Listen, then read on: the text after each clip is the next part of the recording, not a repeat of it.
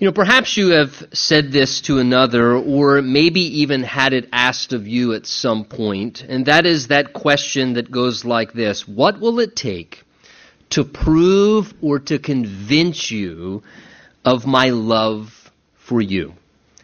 Maybe you have said that to another person in sort of a sense of sadness or frustration. You're wanting them to grasp and to realize the depth of your love for them. Or maybe you have had someone ask that very question of you: what is it going to take to prove or to convince you of my love for you?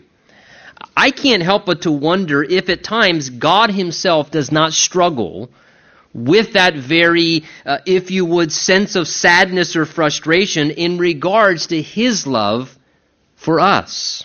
I wonder if at times God is not with an aching heart silently whispering to all of us at times saying, what is it going to take to convince you or to prove to you the love that I have for you? Well, this passage, as we read it together this morning, you can see, I hope, is a description of God's love for us seen in his Son, Jesus Christ, and what he has accomplished on our behalf. And if you leave here this morning with absolutely nothing else, if after the next 3 minutes you are bored to tears by listening to my voice, I pray by the grace of God and just the simple reading of his word that you'd at least depart with a better sense or a clearer assurance of God's love for you. God's love for you personally. Not God loves the world, not I've heard that God's loving, but that somehow the Spirit of God would bring home to your heart the reality of a sense of God's personal love for you in your life. The background, remember, of Romans 5, as we began the chapter last week, Paul is now speaking of some of the supplemental, or we could say additional benefits of salvation, or what we call being justified by faith. In other words, that though we are guilty sinners, to be justified by faith means that though I am guilty of sin against God, that God, as the result of my faith alone in Jesus Christ and his finished work, has now declared me to be righteous and to be innocent, so I can be forgiven and free of my punishment of sin and have access into heaven. And in that salvation experience, Paul was then speaking of having now been justified by faith, some of the benefits we also have as a result of that in this chapter here. He mentioned how we now have peace with God. We're not at war with God anymore. In a sense, God is no longer having animosity towards us because we are now in right relationship toward God. We have access to God. We can go directly to God, into his presence, speak to him, spend time with him. We don't have to go through an intermediary. We don't have to go through another person to get to God, but that we have direct access to God because we now stand in a favored position. We're a family member. We're a child of God, and we stand in grace. That we can look at our problems and challenges, though we face them, not as vain and worthless, but to realize that even our tribulations and hardships, God can use them as tools. And he does in a loving way to help develop character in our lives and perseverance and to give us hope for the future and things that he has ahead. And last thing that he mentioned there in verse 5, which transitions us to our text this morning, is verse 5. Another benefit Paul mentioned of God's salvation is that we as Christians, as the result of our salvation experience, have personally experienced firsthand and continuously experienced the love of God within our lives as the result of the Holy Spirit living within us. He said there in verse 5, hope does not disappoint because the love of God has been poured out in our hearts by the Holy Spirit who was given to us. In other words, the day that I accepted Jesus Christ as my Savior, the day of my conversion, when I acknowledged my sin and asked Christ to save me personally, and I opened my heart to Jesus, as the result of that experience, the Bible teaches that God then lives within. The Spirit of God actually comes within our lives and takes up residence. And no longer is God just, in a sense, with us in our lives, trying to draw us into a relationship with him, but he literally enters into our lives and becomes a part of our life, living within us so that we can have a living relationship with him. And in the experience of that, there is that overwhelming reality of understanding God's love for you personally. The day that I accepted Jesus, there was an incredible awareness in a way like never before of how much God loved me. And it wasn't just intellectual anymore. It wasn't people telling me, listen, well, God loves you, man. God loves you. And I heard that. God loves you. But the day that I accepted Jesus and the Spirit of God worked in my heart personally, reality came to pass. Wow, I get it now, God.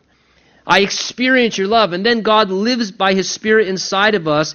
And the idea is He continues to pour out continuously testimony of the reality that God loves us. He's there convincing us and continuing to remind us and prove to us of the incredible love that God has for us, no matter what we're going through in this life. Now, it's very likely with that thought of the love of God in Paul's mind that he now goes on in verse 6 and forward this morning to speak about the love of God in more detail. He's told us the love of God's been poured out into our hearts. The Holy Spirit's testifying continuously that God loves us. And it's probably now with that thought of the love of God in Paul's mind that he wants to go on and talk a little bit more about the love of God and speak of it in detail, which is what leads him into verse 6, saying, "For when we were still without strength, in due time, Christ died for the ungodly." Verse 7, "For scarcely for a righteous man will one die, yet perhaps for a good man someone would even dare to die. But," he says, contrast, "God demonstrates His own love toward us in that while we were still sinners, Christ died for us." Now, verses 6 through 8, very clearly, when you look at the context, obviously they go together because they deal specifically with the love of God. And even more specifically, the love of God being revealed and expressed through the death of His Son, Jesus Christ, on our behalf. In these three verses, I think at least three clear observations can be made regarding Jesus' death and God's love. The first thing that we see very evident here is that Jesus' death, number one, was substitutional. Jesus' death was substitutional. In other words, His death and Him dying was in replacement of our death. It was, in a sense, Him dying and taking our spot to experience the punishment that we deserve. You notice as we read in verse 6, and then as well in verse 8, 2 times you have that repeated refrain there, Christ died for us. He says in verse 6, when we were still without strength, Christ died for the ungodly. And then the end of verse 8, again, Christ died for us. And the idea there, emphasizing for us in a substitutional way. He substituted His death in place of the death and punishment that we deserve. That's the idea here. The language indicates to die in place of, on behalf of, or to basically take someone else's place. Now, this is important to understand because we have to always remember, and if not remember, at least come to realize at some point in your life, that our sin against God, our rebellion against God, which we're all guilty of. There's no difference of anyone in this room. We all fail and make mistakes in thought and word and deed and say and do things throughout our life that we shouldn't do. And our sin against a holy God is not some trivial thing. It's not something that we can just wink at or casually brush aside or blow off as if, well, whatever. I mean, it just happens. No, we need to recognize our sin rightly deserves punishment. It does. The Bible says the soul that sins shall die. Yet the wonderful love story of God's Word is what He did for us in His Son Jesus.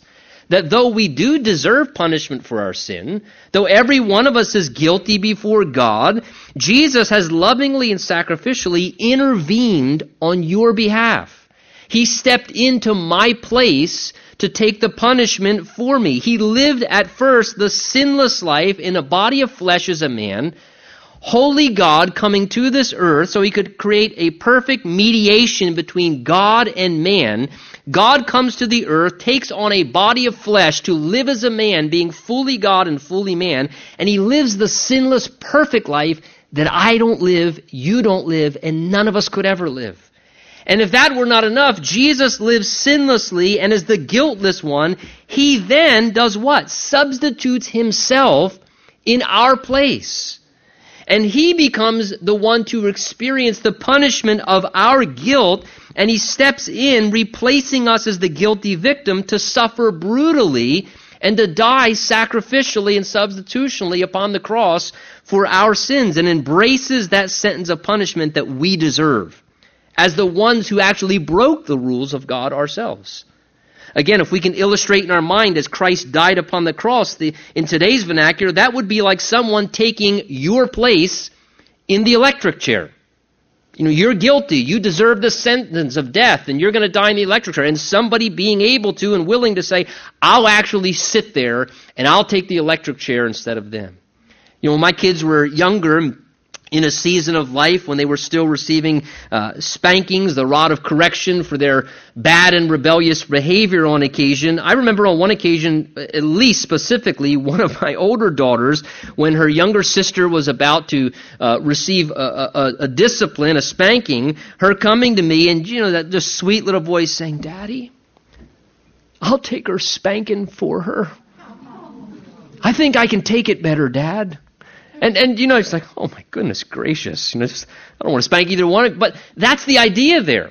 Daddy, I'll take her spanking for her in a much, did I say that yet? Much greater degree.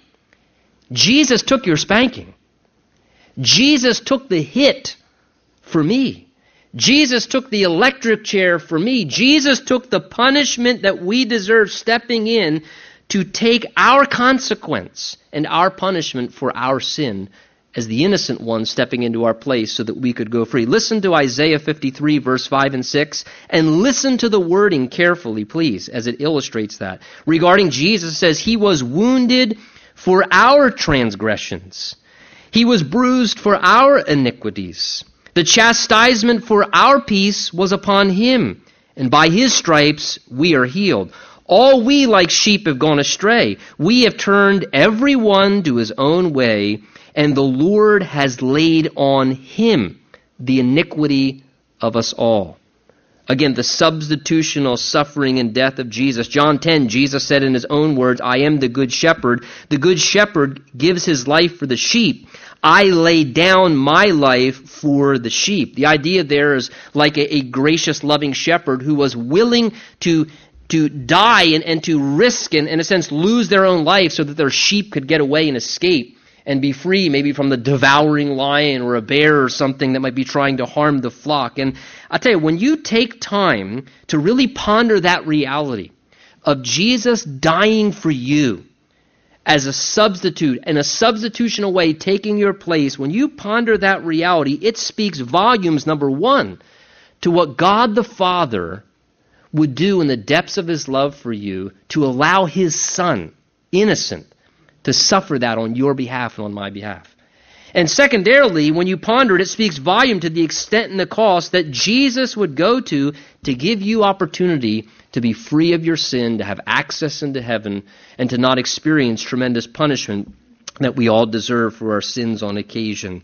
Secondly, we notice from these verses also, not only Jesus died in a substitutional way, but Jesus' death for us was sacrificial but very unusual. Sacrificial but very unusual. Look what he says in verse 7 there. He says, scarcely, Paul says, for a righteous man would someone die, and perhaps, maybe, he says, for a good man somebody might even dare to die. The point Paul's making in verse 7 there is to die in the place of another person. That's probably, we would say, in our estimation, one of the highest forms of love and heroism and sacrifice that a person, yet we all know among humanity, to make that kind of sacrifice. That's pretty rare, Paul's saying.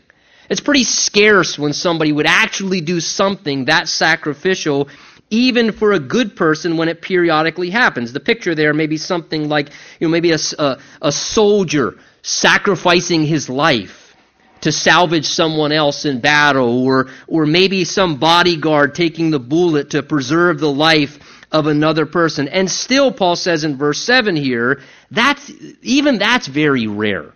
It's rare, he says, when somebody's willing to die, even, he says, for a good person or for a righteous person. The point he's trying to make is, let's say it's for somebody that's esteemed as very valuable, or some quality, a respected individual, somebody that's really well-loved. It's even very rare when somebody will take that step for a well-loved, important person.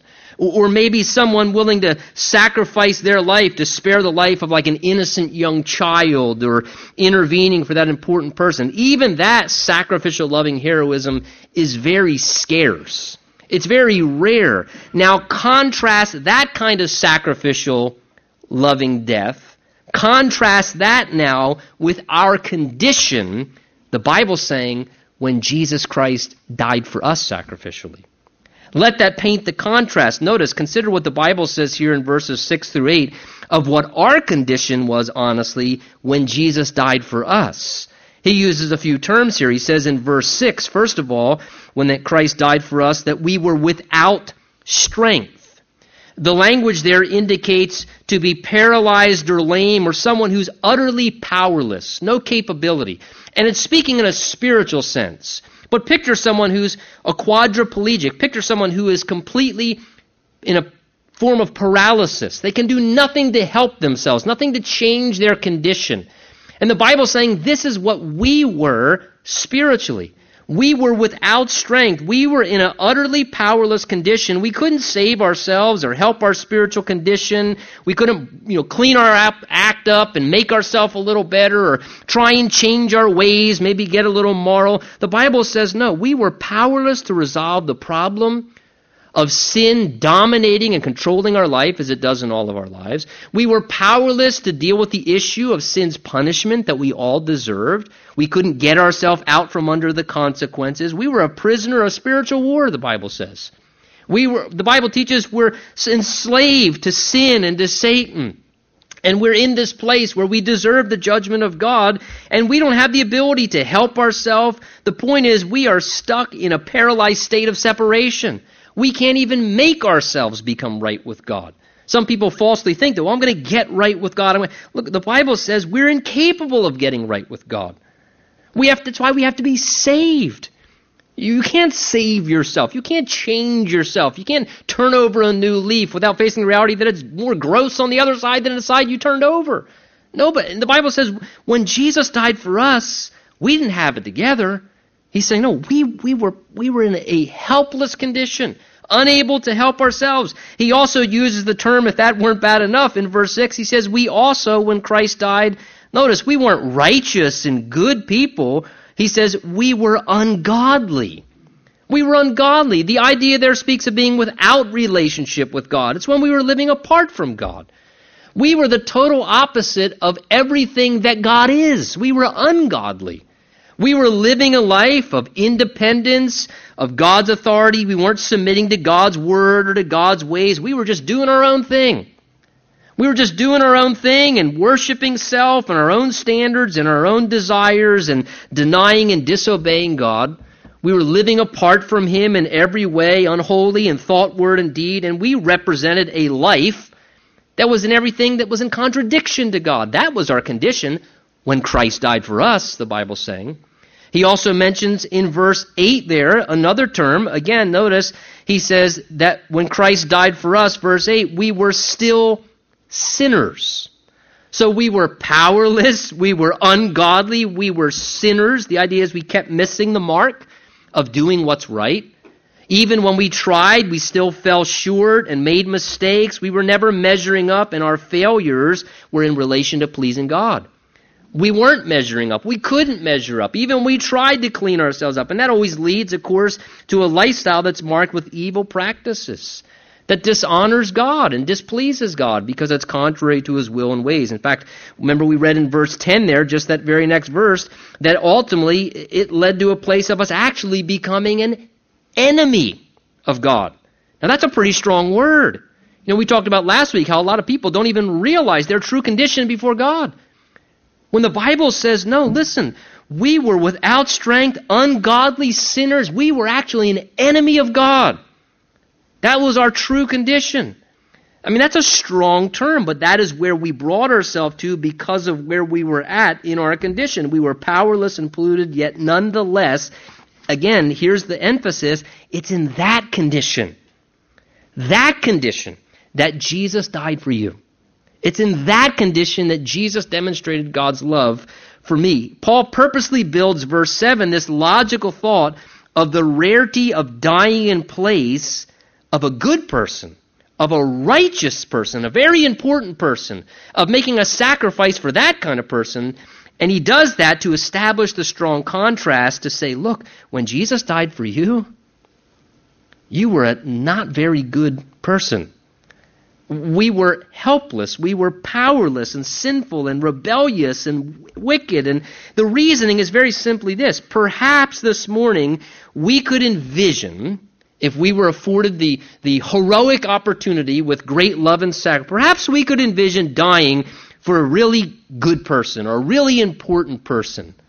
But can I ask you honestly, could you see yourself and would you sacrifice to die for a terrorist? Would you die in place of a rapist? Would you die in place of a mass murderer or a pedophile? Would you die in place of a drug lord or someone who's a child abuser? Or a step further, would you allow your child, as a parent whom you love greatly, to die instead of one of those kind of people so that they could live and have a second chance at life? But yet the Bible is saying to us, this is the picture here. Radical love. Unusual love. Sacrifice that is just unusual. It supersedes natural reason. This is the unusual love of God and love of Christ seen in what he did for us. Ephesians 3, that's why Paul prayed this, that being rooted and grounded in love, you may be able to comprehend with all the saints what is the width and length and depth and height, to know the love of Christ which passes knowledge. Again, the Bible says that we would come to understand the extent, the extensiveness of the love of God. That nobody can go too low, that God doesn't still love them in that condition. And nobody can go too far where God still won't love them all the way there in that unhealthy, ungodly condition. That there's nothing that can be done because God's love is so surpassing. It says even when we try and get to know it, it actually surpasses knowledge. So even if we tried to fully grasp it, God would say, that's all? You think I only love you that much? It's going to take all of eternity to continue to understand the depths of his love. Now, understanding those truths also reveals something about the love of God for you and me, and that's this. When did God start loving you? When you were at your best? When you were at your worst? God loved us when we were at our worst. It was not when you got your life all straightened out that God started loving you. It was not when you got your act together as you should. The answer is God already loved you when you were at your absolute worst. At your absolute worst. It's not when we become lovable. Listen, we need to grasp the reality of the love of God. It's not like the little Max we had here this morning. Look at that and go, how could you not love that? Oh, just so lovable. He's so cute. How could you not love him? Listen, it's not like God looked down upon humanity who's spitting in his face and defying him and ignoring him and dishonoring him and sinning against him in every way. And God, well, they're so lovable. How could I not love them? Are you kidding me? You want to know why God loves us? Because God is loving. Because God is loving. And because he is so loving, it does not matter where we're at, he continues to love. And Jesus is the personal extension of God's love to us to demonstrate it to us. And that means this morning.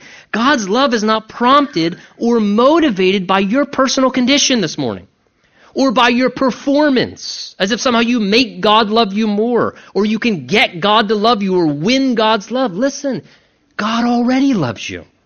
He's loved you from time and eternity. And that's incredible to know, because this morning, despite your current condition, I don't care what you're doing.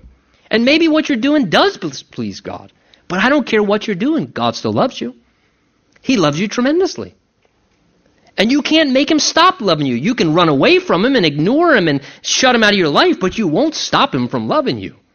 He loves you tremendously. And this morning, that also means, despite your recent failures, maybe you've blown it recently, and maybe you're limping along with the guilt and frustration and consequences of having done this or made that mistake. And listen, God loves you just as much before you blew it like that. And his love for you hasn't changed, even though you've blown it like that. Because his love's not motivated by your performance and condition. He loved everyone and everything when we were at our worst. And he's a God who doesn't change.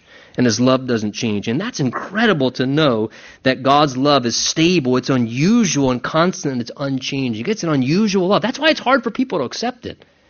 Because we don't offer that kind of love to one another.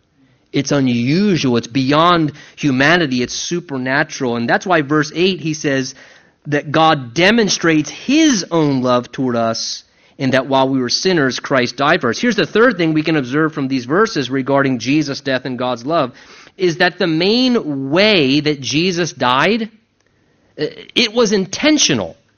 There was something intentional about the way that Jesus did die.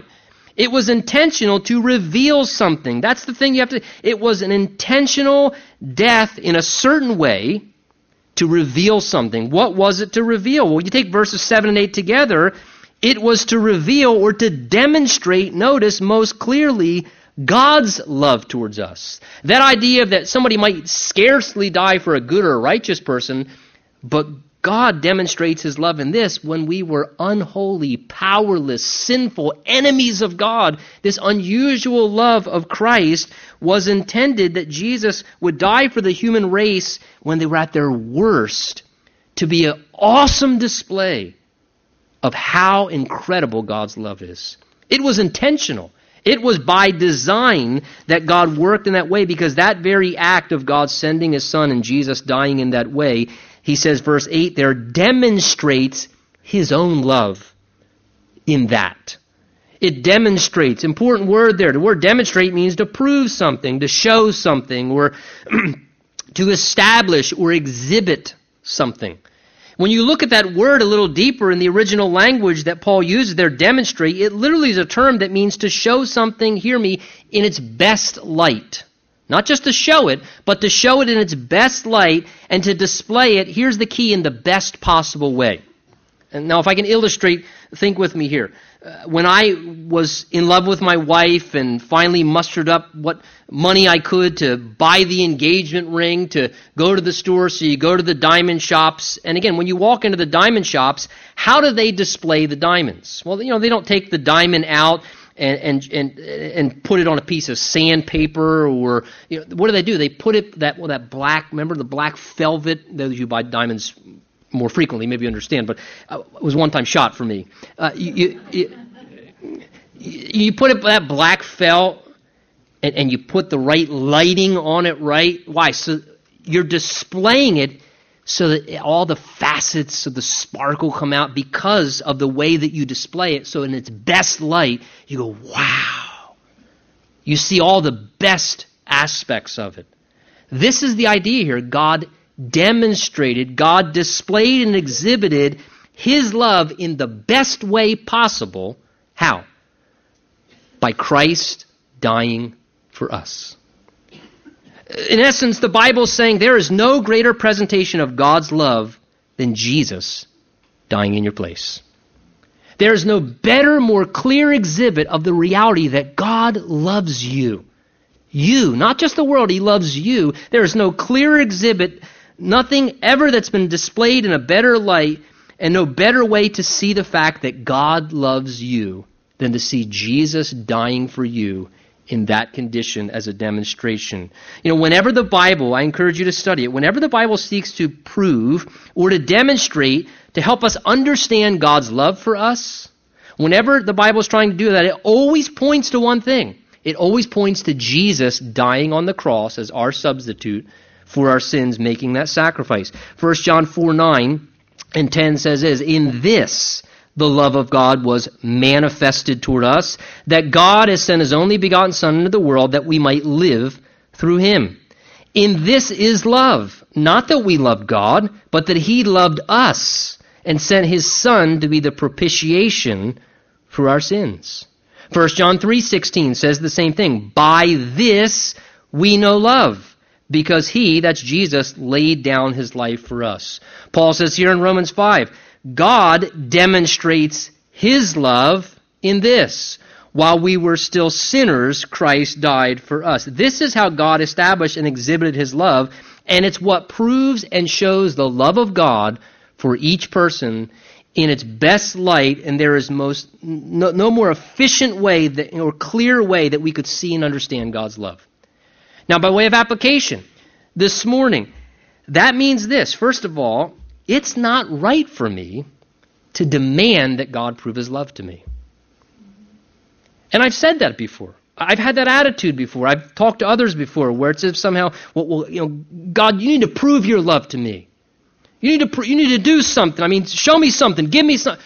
And God is saying, prove my love to you? I can't. There is no clearer way that I could exhibit my love in the way that I have already demonstrated it. There is no clearer way. That is the clearest way possible to see the reality of the love of God. And the problem with us is this, is that we often want to try, hear me, to measure God's love in our logical estimation by all kinds of other things. So we have these concepts in our mind, maybe because of our upbringing with parents or experiences in the world or just our human reasoning. Where, well, God, if you really love me, you'll give me this job. And then 6 weeks later, you're going, God, if you really love me, you'll get me out of this job. Right?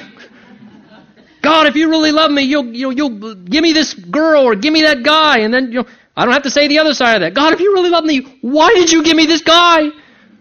Why did you give me this person? God, if you love me, you'll do this. And we want to measure God's love by circumstantial things. Or God, if you really loved me, then take away the sickness or the cancer. And again, we try and measure God's love by all these other things. But listen, they're not accurate measures of God's love. We're going to go through trials and challenges and difficulties. Whether you're following God or ignoring God, you're still going to go through difficulties in a sinful, fallen world. We can't measure God's love off of experiences and circumstances or situations. God's love is most clearly seen when you look at the cross of Jesus Christ. Because there are times when I go through hardships that I'm thinking, Lord, I have to look back at Calvary and go, Lord, I don't understand anything that's going on in my life right now. And Lord, everything that I thought should be this way and line up this way, Lord, why is it not line? And I have to bring myself back to the reality. But Lord, when I see that you love me that way, Lord, I can rest in that. Because I know that you love me. No matter what my mind is telling me or my eyes are showing me, Lord, I know that you love me. I know that you love me because I can see it demonstrated in the clearest way. And it also shows that God wants us to become aware of his love. He demonstrated it. He exhibited it, which means this morning, one of God's plans for your life is to get you to continue to understand his love on a greater level. What's God's will for my life? I'll tell you one thing God's will for your life is, whether you're a Christian or whether you're not even having any interest in following Jesus Christ yet, God wants to convince you of how much he loves you. He's demonstrated it, and he wants to continue to reveal it in a deeper and a greater way to get you to come to the place where you really accept his love and say, wow, Lord, I see it now. And I accept it because I'll tell you, love's powerful, man. Love messes people up. Watch young guys and young gals when they fall in love. They get all messed up. All messed up. Love has that effect. So God wants to reveal his love to have that effect and change in our lives. Paul goes on, verse 9, saying, much more then, having now been justified by his blood, or made right with God through the shed blood of Christ, we shall be saved from wrath through him. So in other words, since the blood of Jesus, the sacrifice of his life and death for us, is sufficient payment to bring us into right relationship with God, to make us righteous and forgiven. And since we've trusted in that, the Bible says, if we have done that as a Christian, and we now have peace with God through our Lord Jesus Christ, he says here, as the result of that, verse 9, we can be assured, notice, that we shall now, as a result, be saved from wrath through Jesus. Because Jesus' blood was shed as the perfect payment, and he absorbed the punishment as our substitute, we can be delivered from the wrath to come. Listen, the Bible very clearly teaches there is coming a time when God, who is a righteous judge and a good judge, will indeed judicially exercise his wrath against all sin and ungodliness and rebellion. And as a good and a righteous judge, he must punish sin. Listen, if you were in a courtroom serving as a juror and somebody was clearly, guilty of rape or mass murder or something, and a judge just said, yeah, I know, but you were probably going through a bad season in life, so we're just going to drop all the charges. Just forget it. You said, that's not a good judge. It's an evil judge. No, a good judge has to exercise consequences, and God's a good judge. He's a righteous God.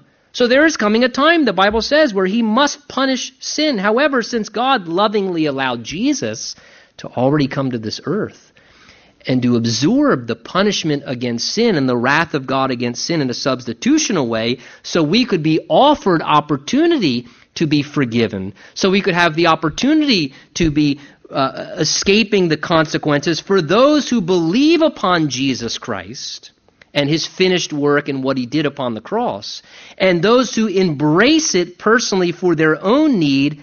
The Bible's saying that allows us to have the coming wrath pass over us. We have the opportunity to escape and be delivered from the wrath of God to come through Jesus Christ. The believer in Christ is exempt from coming wrath. He says, having been justified by his blood, will now be saved from wrath through Jesus. In other words, we're excused from the coming wrath. We're released from the punishment we deserve, and therefore there's no fear or worry or anxiety that somehow we're going to experience the wrath of God if we've trusted in the work of Jesus Christ, who once bore the wrath of God for the sin of humanity upon himself. Jesus sufficiently absorbed it, and therefore if you trust in him, you can be released from all forms of wrath that are to come. Specifically being, first of all, I believe, and you're free to disagree, that the Bible strongly teaches that Christians shall escape the wrath that's coming during the time of the tribulation period upon this earth, a 7-year period that's to come where great cataclysmic judgment will come upon this earth. And the wrath of God will be poured out. I believe the Bible teaches clearly that we'll be delivered from that. 1 Thessalonians 1 says we wait for God's Son from heaven, whom he raised from the dead, even Jesus, who delivers us from the wrath to come.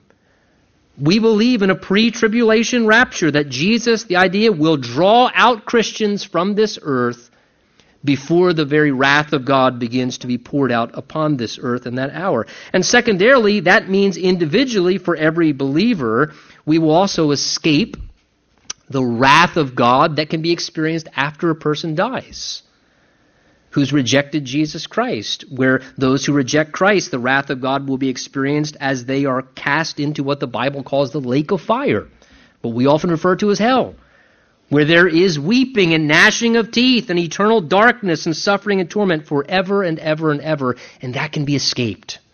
Jesus said in John 5, most assuredly I say to you, he who hears my word and believes in him who sent me has everlasting life, and he shall not come in to judgment. How awesome to know that we can have that blessed assurance to be able to be saved from the wrath of God through Jesus Christ. The lesson the Bible is trying to say to us is this: Jesus is the escape door. The flood's coming. The waters are rising. It's unavoidable. Jesus is the escape door from avoiding the coming judgment of God. And though guilty, we can escape what we deserve anyway, and you can be spared from it if you come to Jesus, and if you've come to Jesus and humbly accepted his work on your behalf. Now, that being said, I must say this: if you refuse Jesus Christ, the most loving thing I can tell you, if you do not embrace Jesus as Savior, recognizing you're a sinner, then you choose to experience the wrath of God. You choose to embrace the wrath of God against the guilt for your own sin because you've rejected the escape opportunity that God's made through his Son, Jesus Christ. I think Jesus gives the greatest counsel on that by simply saying this, and we all know it well, John 3:16 and 17. Jesus said, "For God so loved the world that he gave his only begotten Son, so whoever believes on him won't perish but have everlasting life." Jesus wanted to say, "For God did not send his Son into the world to condemn the world, but that the world can be saved through him." There's that escape available, and Jesus is that escape door. He says, verse 10 and 11, "For if when we were enemies, then we were reconciled to God through the death of his Son, much more having been now reconciled, notice, we shall be saved by his life. And not only that, but we also rejoice in God through our Lord Jesus Christ, through whom we have now received the reconciliation." So Paul here now is describing the salvation experience as being reconciled to God. You notice in verse 10 and 11, 3 times we see the term reconciled or reconciliation. If you look up the word reconcile, it's described as to restore relationship that has been broken, or to restore relationship that has somehow been separated. It's to settle or resolve animosity between two parties so that peace or reunion can come into play between those two estranged parties. The original word in the Greek speaks of exchanging old conditions for new conditions. The old condition of a relationship for the new condition of a relationship. And hear me, this is necessary for every breathing soul on this planet. That at some point we would be reconciled to God. The Bible very clearly teaches that we do not begin life in relationship with God. The Bible teaches we begin life sinful, spiritually dead, separated from God as a result of what Adam has done and we have inherited. And as a result of that, there must come some point in my life where I am reconciled back to God in relationship. You don't automatically begin life in relationship with God. We must be reconciled to God. And even though we were literally enemies of God, God lovingly initiated what? The opportunity for reconciliation. He pursued you. He came after me. He created a way through His Son, Jesus Christ, there would be a path of reconciliation where now we can, it says, receive His reconciliation that He's offering to us through Jesus as the mediator. Jesus is the one who's the mediator who can bring about reconciliation with God because He's God and man. He's in touch with divinity and He's in touch with humanity. And therefore, as a mediator, He can bridge the gap that is there. He can take away the animosity of our sin problem. And that's why Paul is saying to us here, having now, notice, been reconciled to God, having been reconciled. In other words, that was what happened at your conversion. And he's using that logic of having been reconciled to prove exactly how far God has actually brought us along. Further than we often think. Further than even just being reconciled, but into good standing. That's what he's saying in verse 10. If when we were enemies, he says, we were reconciled to God through His death, much more, he says, verse 10, having been reconciled, we shall now be saved by His life.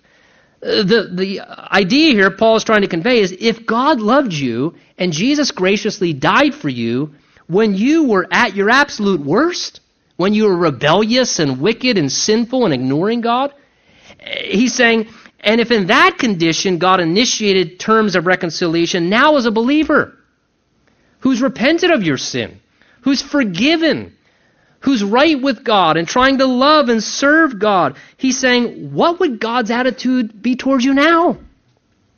If He loved you that much then. He's saying, do you realize how in good standing you are with God now that you are in right relationship with Him? What's His attitude towards you now? He's saying it's much more favorable.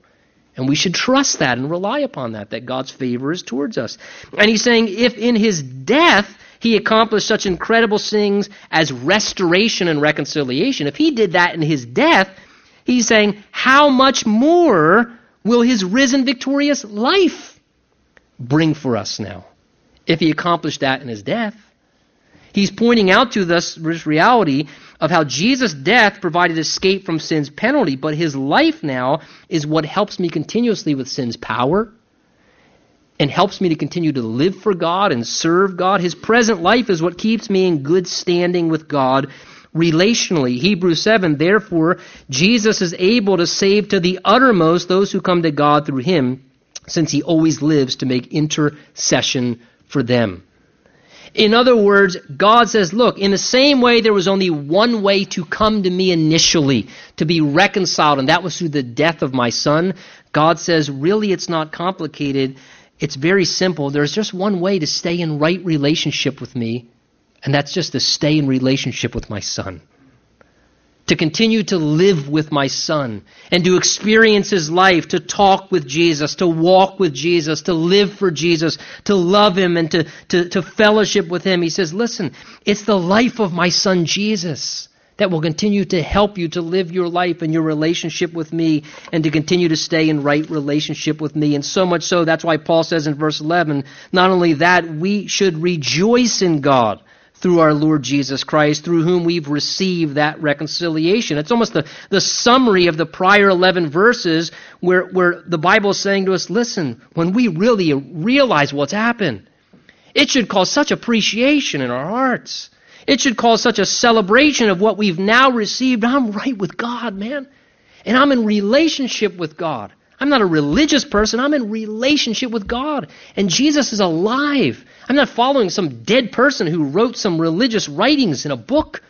I'm following a living Savior. I have a living relationship with a Lord who helps me and loves me and strengthens me and guides me. And Jesus offers us adequate reason to celebrate and worship God despite whatever's going on in our lives. We always have a reason to rejoice because we can rejoice in God. We always have that blessed privilege, and it's the natural outflow of what He's done for us. Hey, this morning I would ask you this. Are you living in right relationship with God today? Are you living in right relationship with God? As you consider the opportunity that you can live in right relationship with God, considering all He's done, I have to ask, why would you not want to be right with God? And why would you not want to enter into a relationship with God? Considering all He's done, it seems that it would be logical for us to run to the Lord and to say, Lord, in response to what You've done, I want to walk in right relationship with You. Amen?